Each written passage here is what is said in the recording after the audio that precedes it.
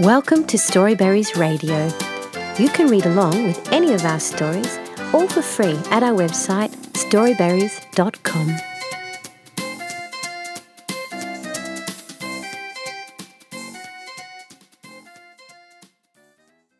Greedy Pig by Jade Maître. The Guts boys all sat down to dinner one day. There was Toby Guts, Billy Guts, Andy Guts, and Petey Guts. All 4 boys were excited because it was spaghetti night. Everyone in the family loved spaghetti. Spaghetti night was their favourite night of the week. They all sat down at the table. Dad came out with the bread.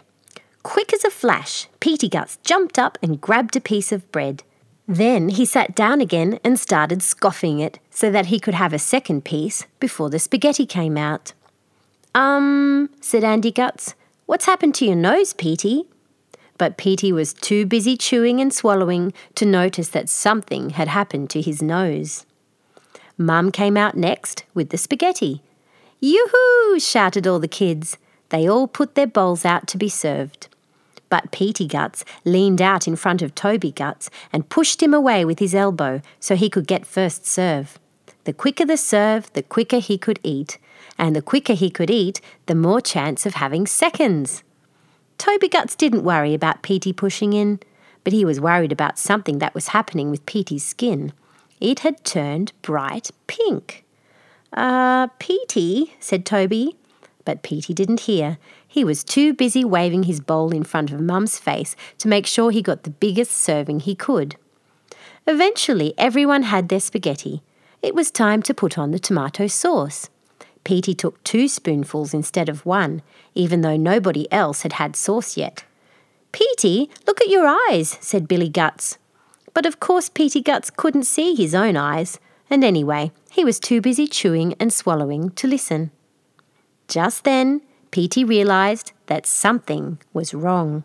We forgot to get the salad, he cried, and then he leapt to his feet and ran out to the kitchen, so he could eat a few lettuce leaves before he brought the bowl out to the rest of the family. Petey, said his family together, you've got a tail. And so he did. In fact, Petey wasn't Petey Guts anymore. He was actually a pig. Petey couldn't talk anymore, but just gave a sad sort of snort, as if to acknowledge that he really had been a little greedy that spaghetti night. Petey Guts was awfully sorry. When it was dessert time, he let his brothers have first ice cream scoops. His tail disappeared. When it was time to put on the chocolate sauce on the ice cream, he only took 1 spoonful. His eyes went back to normal. When there was a little bit left at the end of dinner, he offered it to his mum. His skin became boy-coloured once more. But Petey was left with a big pig nose in the middle of his face. How could he do something that wasn't greedy when dinner had all finished? There was nothing left not to be greedy about, but he helped his mum and dad wash up, and that seemed to do the job. Petey Guts had his old nose back and was a good old Guts once more. A Petey Guts, but not a greedy Guts. The end. Thank you for reading with Storyberries.com.